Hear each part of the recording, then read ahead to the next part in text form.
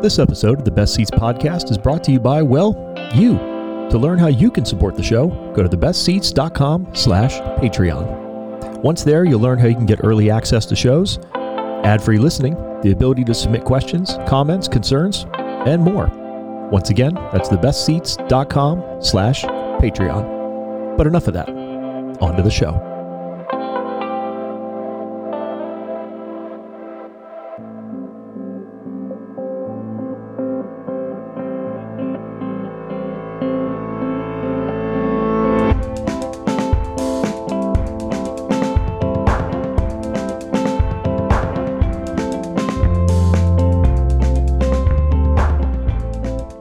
What's up, everybody? Hello and welcome to the first ever episode 61 of the Best Seats podcast, the only podcast bringing you interviews with some of the most talented people in and around the hospitality industry from right here in Orange County to the rest of Southern California and beyond each and every episode. I'm your host, Crawford McCarthy, founder of The Best Seats. As always, thank you to my friend Allie Coyle, who provides music for the show. You can find more of her work at alliecoylemusic.com. And if you go back just a handful of episodes, you can actually hear her on the podcast where we sit down and talk about a bunch of different topics. As a reminder, if you do enjoy this show, please be sure to leave a rating and or a review wherever you are listening to it. It helps other folks discover it. Go to thebestseats.com for more content just like this. And do not forget that you could have had ad-free listening by going to patreon.com/thebestseats. That is CEATS for those of you that cannot read. And signing up at a monthly amount that means the most to me, but makes the most sense to you. But either way, whether you're listening to it on Patreon or over on free feeds, I am so thankful for the support because you make each and every episode possible, including this one, number 61. For this episode, I am very, very grateful to sit down with Dave Vandenberg, one of the owners of FKN Bread. That is FKN, not frickin' bread, as we're going to hear about, down in San Juan Capistrano. Now, if you're unfamiliar with FKN, either you're not spending a lot of time on social media or you haven't driven around the booming downtown that is San Juan Capistrano in that Depot district. FKN was, for all the bad stories that came out of 2020, all the devastation, all the lost businesses, the stress, FKN was one of those few shining lights. They started basically as a husband and wife team that was just making, like the entire rest of the world seemed to be, sourdough. Coming from culinary backgrounds, Dave started messing around with recipes. They started selling it to friends. They came up with a cheeky tongue-in-cheek name that was really fun. Everybody, it was the exact type of humor we needed in 2020. People glommed onto it like crazy.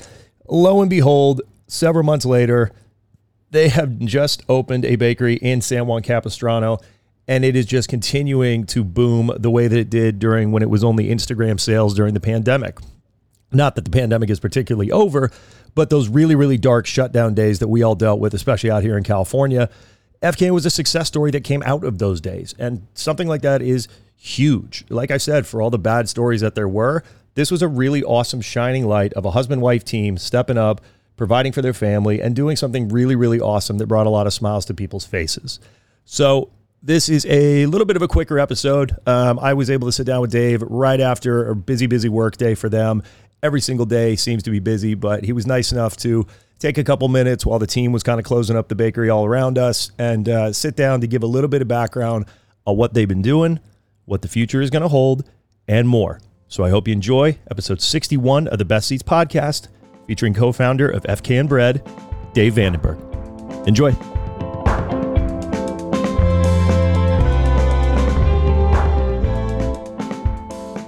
Dave, thank you so much for taking the time to hop on the show right after what I can only assume was a busy day down here at FKN in San Juan. Before we dive into the bakery and your background and kind of how you and your wife brought this to be, would you mind taking a couple moments and introducing yourself and giving a little bit of your background? Yeah, definitely. I'm Dave Vandenberg. I grew up here in San Juan Capistrano. 34 years old. Been in the industry for about 12 years now.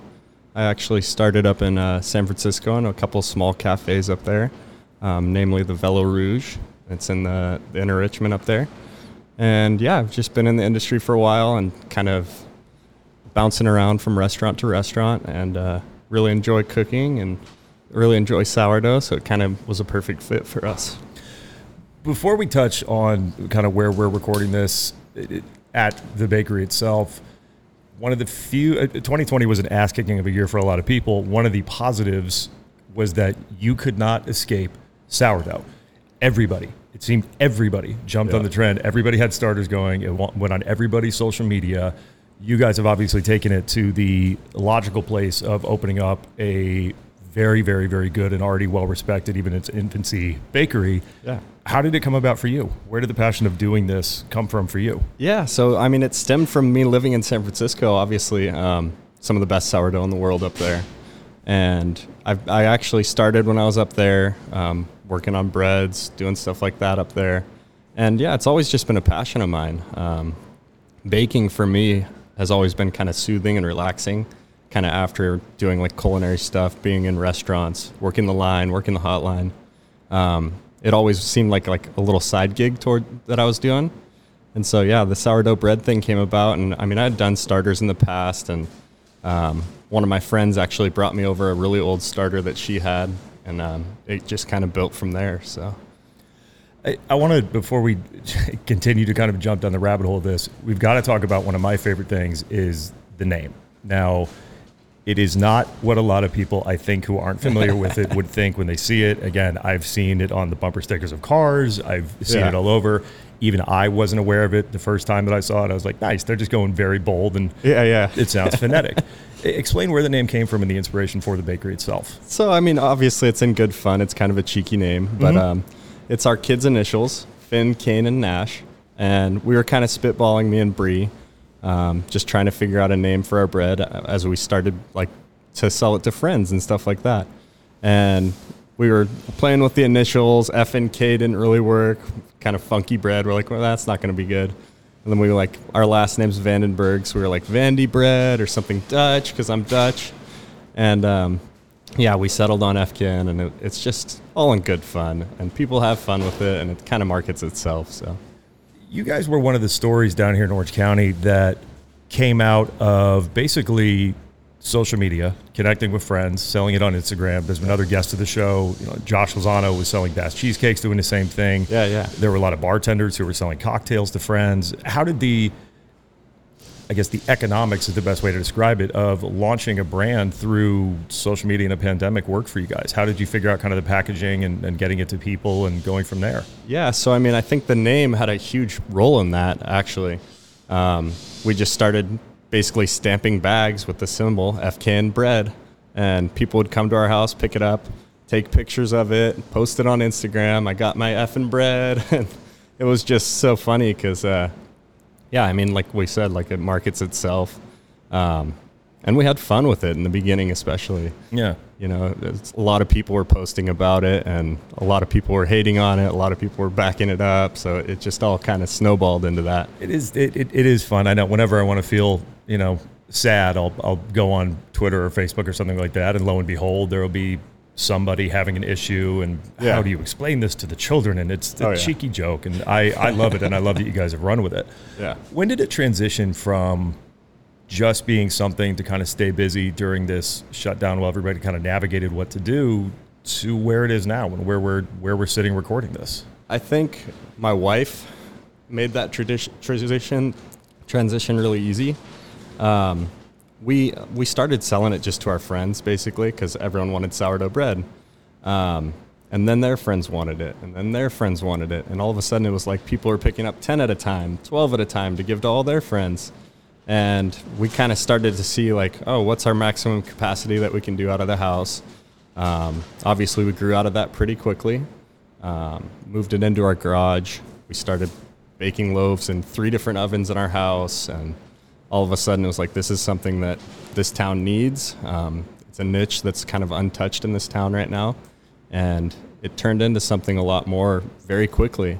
And we started looking for places. We checked out a few places in San Juan and kind of settled on this location, and it's been a great location for us, kind of in the heart of San Juan, and this is turning into basically like a mecca of food around here, with all the different places opening. Yeah, I mean, I was definitely going to bring it up if you didn't, but you already hit the nail on the head, so let's talk about that, especially as somebody who's from here. What does it mean to you to not only open your own business here following the butt kicking that was 2020, but to do it at a time where, like you said, San Juan is exploding right now. And just the people that I've had on the show, the team over at Mayfield, obviously Danny Castillo with Heritage Barbecue. You've had the long stays here, the team down at Trevor at the Tracks. I mean, outside of all the great little mom and pop like taquerias and stuff like that that's around here, what does that mean for you to have your own spot now where you're from? Yeah, I mean, it's awesome. It's just been amazing to see the kind of support that we receive from the whole city.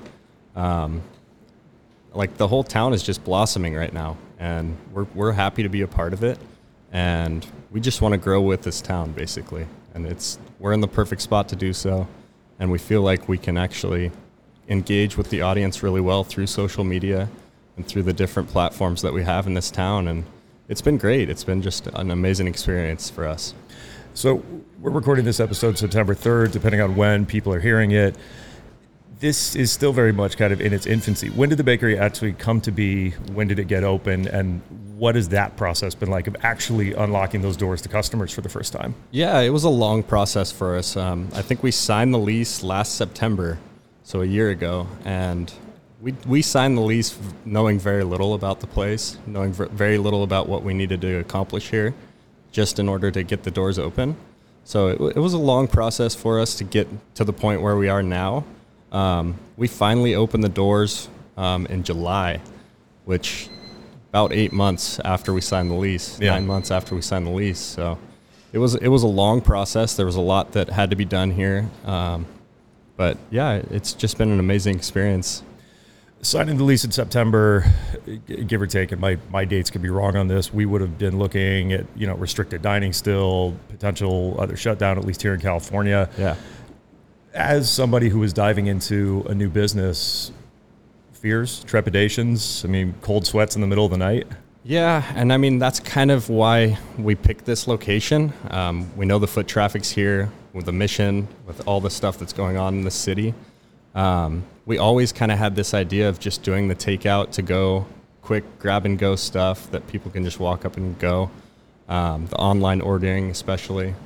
It's just been, it was tough for sure. Like getting the permits done and everything during COVID was hard. It was a lot of waiting around for people.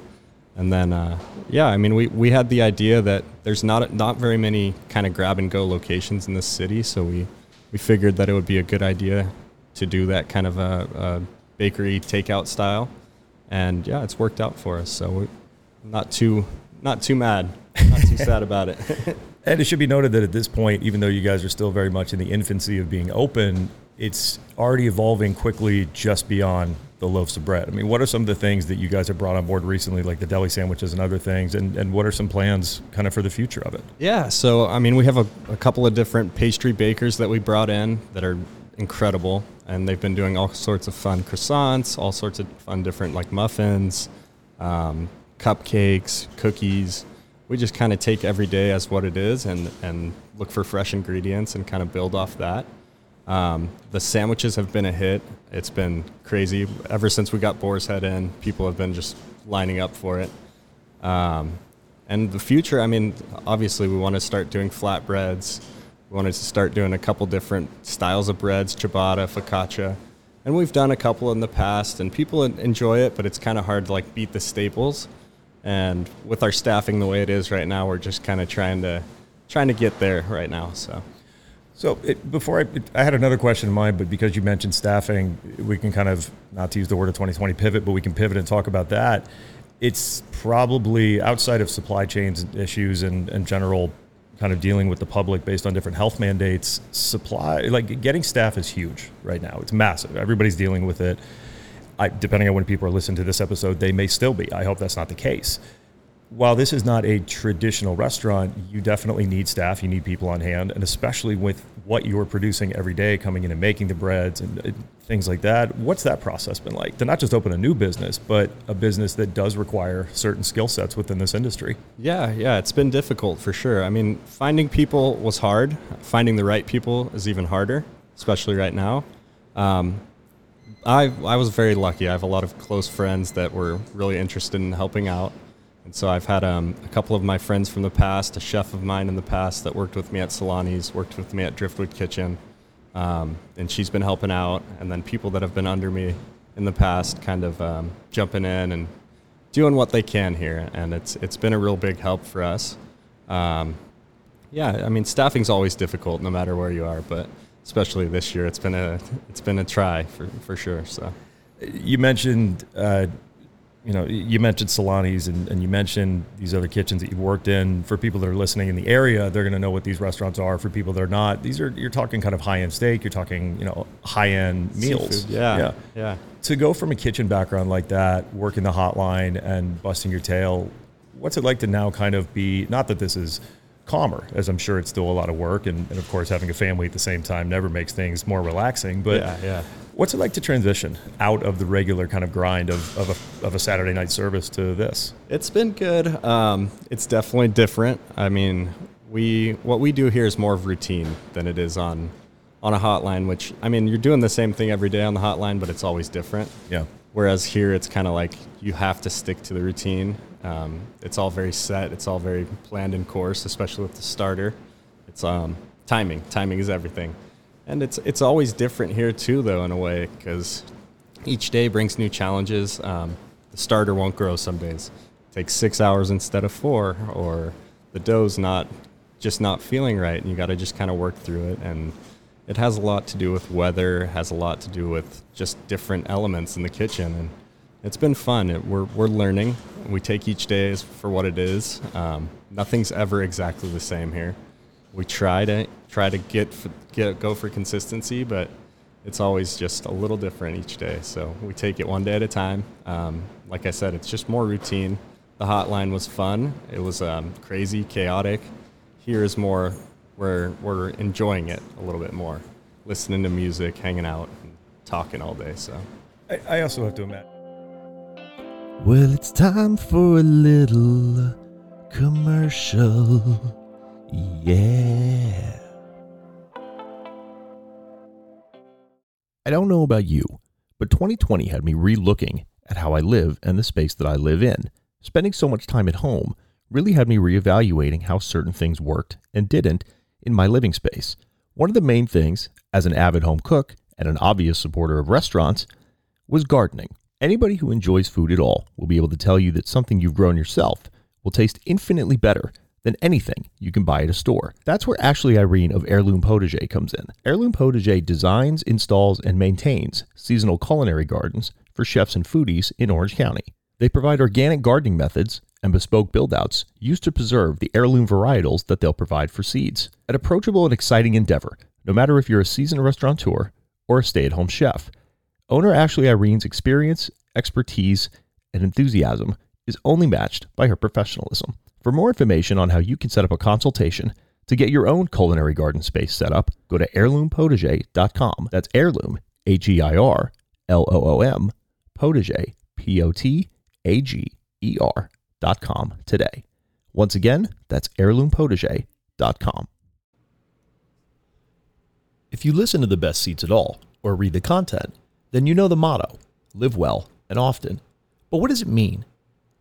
In layman's terms, it's trying to give you the best products, places, experiences, and more, so you can put a big smile on your face every single day. Amass Botanics is what I use on my back bar constantly if I need a cocktail or a quick pick-me-up. Any of their other botanical products, like candles, hand sanitizer, and more, also helps to set the mood. Now, I'm a big fan of everything that Amass does.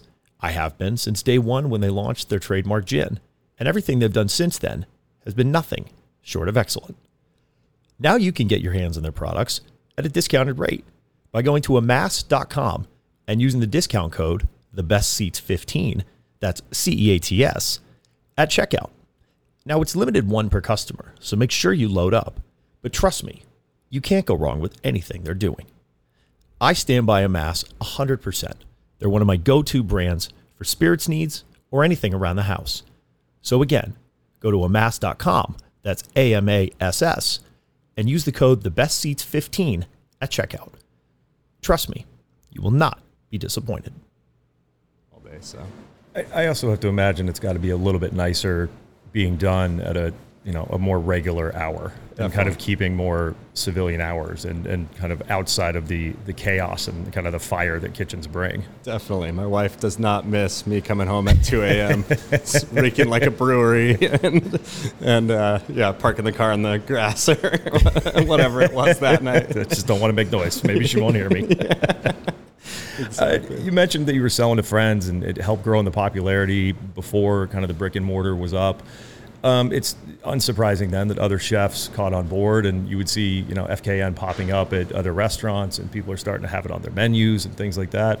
What's that aspect of the business been like? Yeah, it's been good. We've gotten a lot of people that have reached out to us. In our infancy, like you said, we've been having to turn a lot of people away right now just because it's a lot. The daily grind of getting those orders out early in the morning and delivering and all that has been hard. We do deliver to a few of these local restaurants around here and then a couple of coffee shops that come and pick up. But it's been tough to do that wholesale stuff.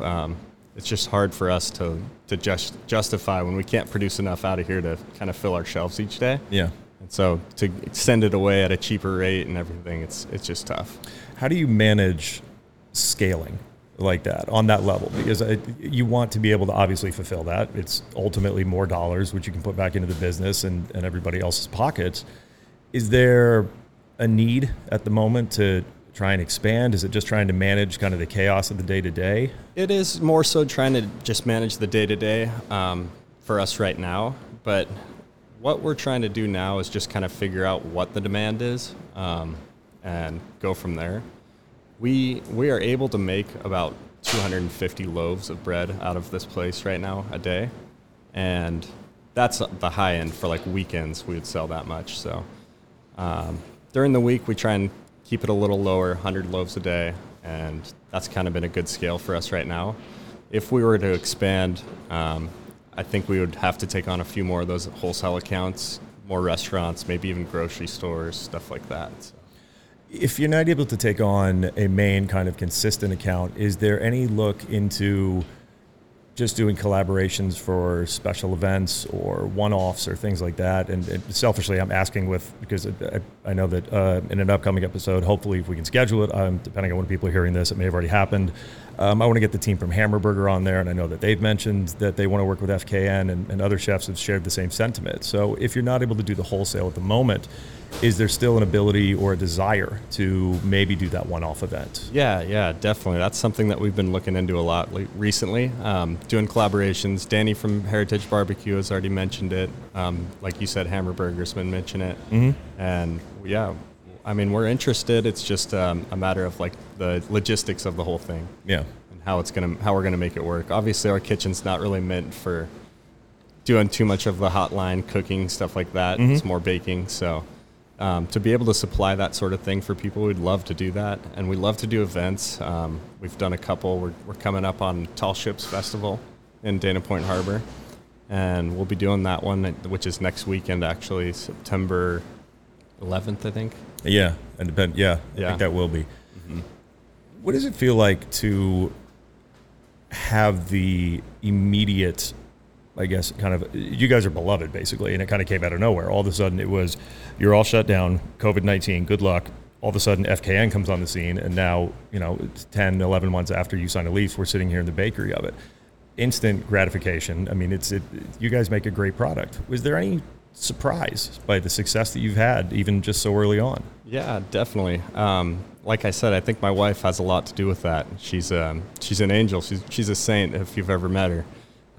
Everyone who talks to her wants to be friends with her, and she's just got that aura and vibe about her that kind of brings people in. And like I said, I mean, I make a good product, but she really sells it. She makes this place what it is. Yeah, it's been great. It's interesting, We had no idea that it would be as big as it became. So, I want to talk about sourdough properly. I think I was one of the 6 people on the planet that didn't try to make my own starter at home and didn't go down that route. There was a lot of it all over social media. There's still a lot of it. It's really having a moment right now, which is perfectly fine because it's delicious. Yeah. And a high tide raises all ships, so the more people making it, the better it can become. What are some of the things? There are still a lot of people making it at home. Any tips, advice, things that you've seen, things that other people are trying that have inspired you? Yeah, I mean, I think the biggest thing for me is just watching the starter, especially in the beginning. It's just kind of learning what that thing is, what it's doing, how it can be built better, how it can be stronger, and listening to it, taking notes each day. It's a big thing. Like, it's a growing fungus, basically, that you're growing. And I was going to say, for the 4 people that are listening to this that are not aware of what a starter is, can you kind of give just the elevator pitch of what that living thing is? Yeah, so basically what you're doing is just growing bacteria in a flower and water, and you're feeding it each day and just kind of growing and growing. And the starter, I mean, for me, it was really easy because I had done it in the past, and I knew kind of like the logistics of it. And San Juan's a good area for it. You want it to be a little bit cooler, damper.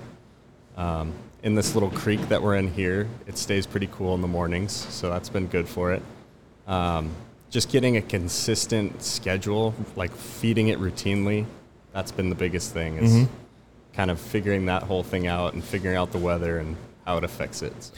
How long did you play around with your initial recipe before you got to a point where you were like, okay, I'm comfortable sending this out? Because even though it's baking and it's not the hotline like we said in your past, I have to imagine that there's that inherent chef still in you that is, no, it's not good enough, it can't go out yet. Yeah, definitely. I mean, we've been still playing around with it recently.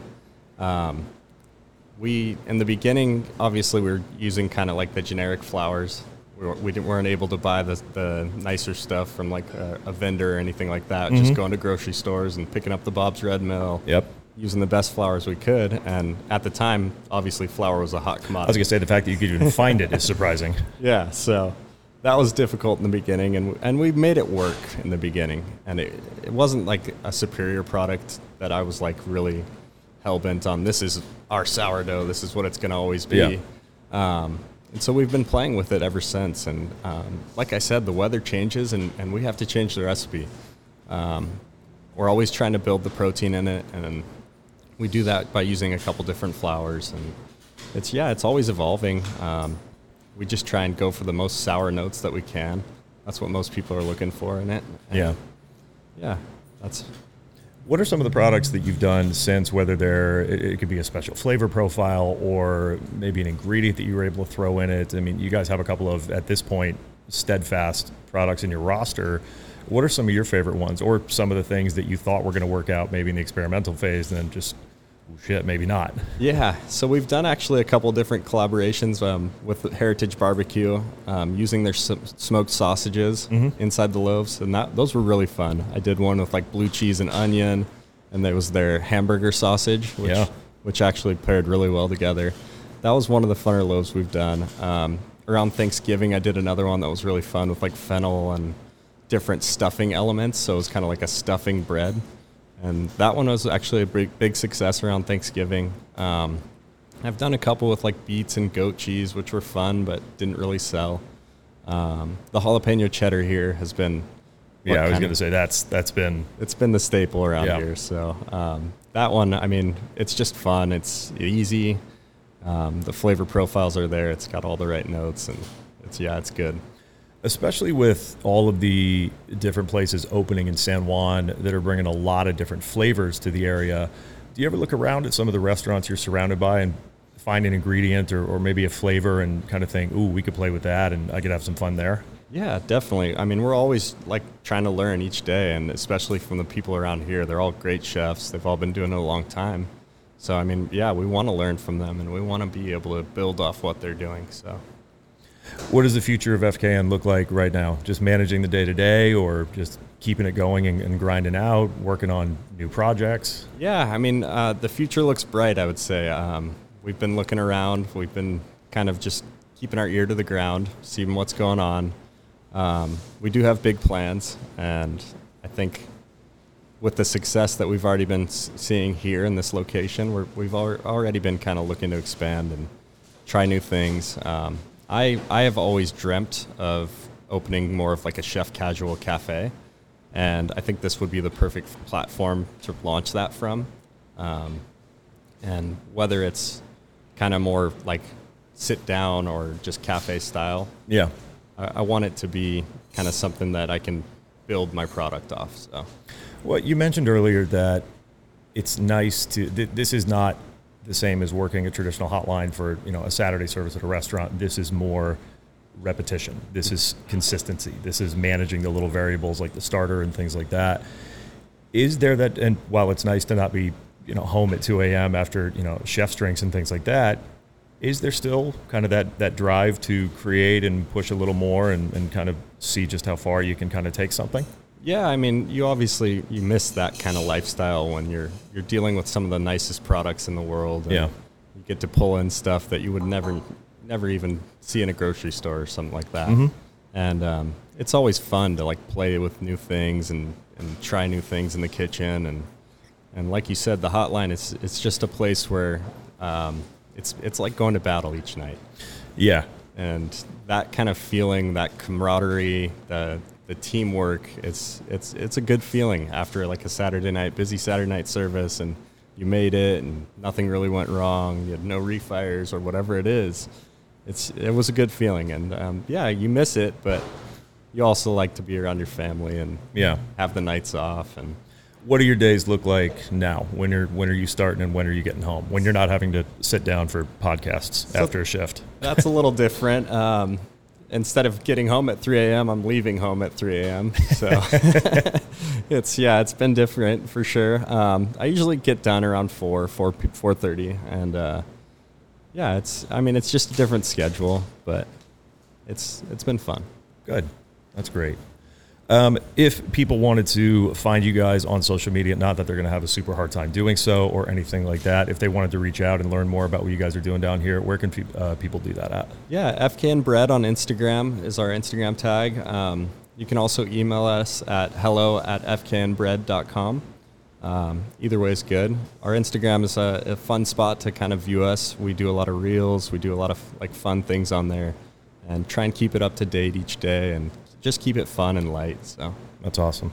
Dave, thank you so much for the time, man. I will let you get back home to your kids. Lord knows that they definitely want to see you, but I love what you guys are doing down here. I've been a fan since day number one that I saw it, and I just think it's only going to get bigger. appreciate it, man. Thank you very Awesome. much. Thank you. Yep.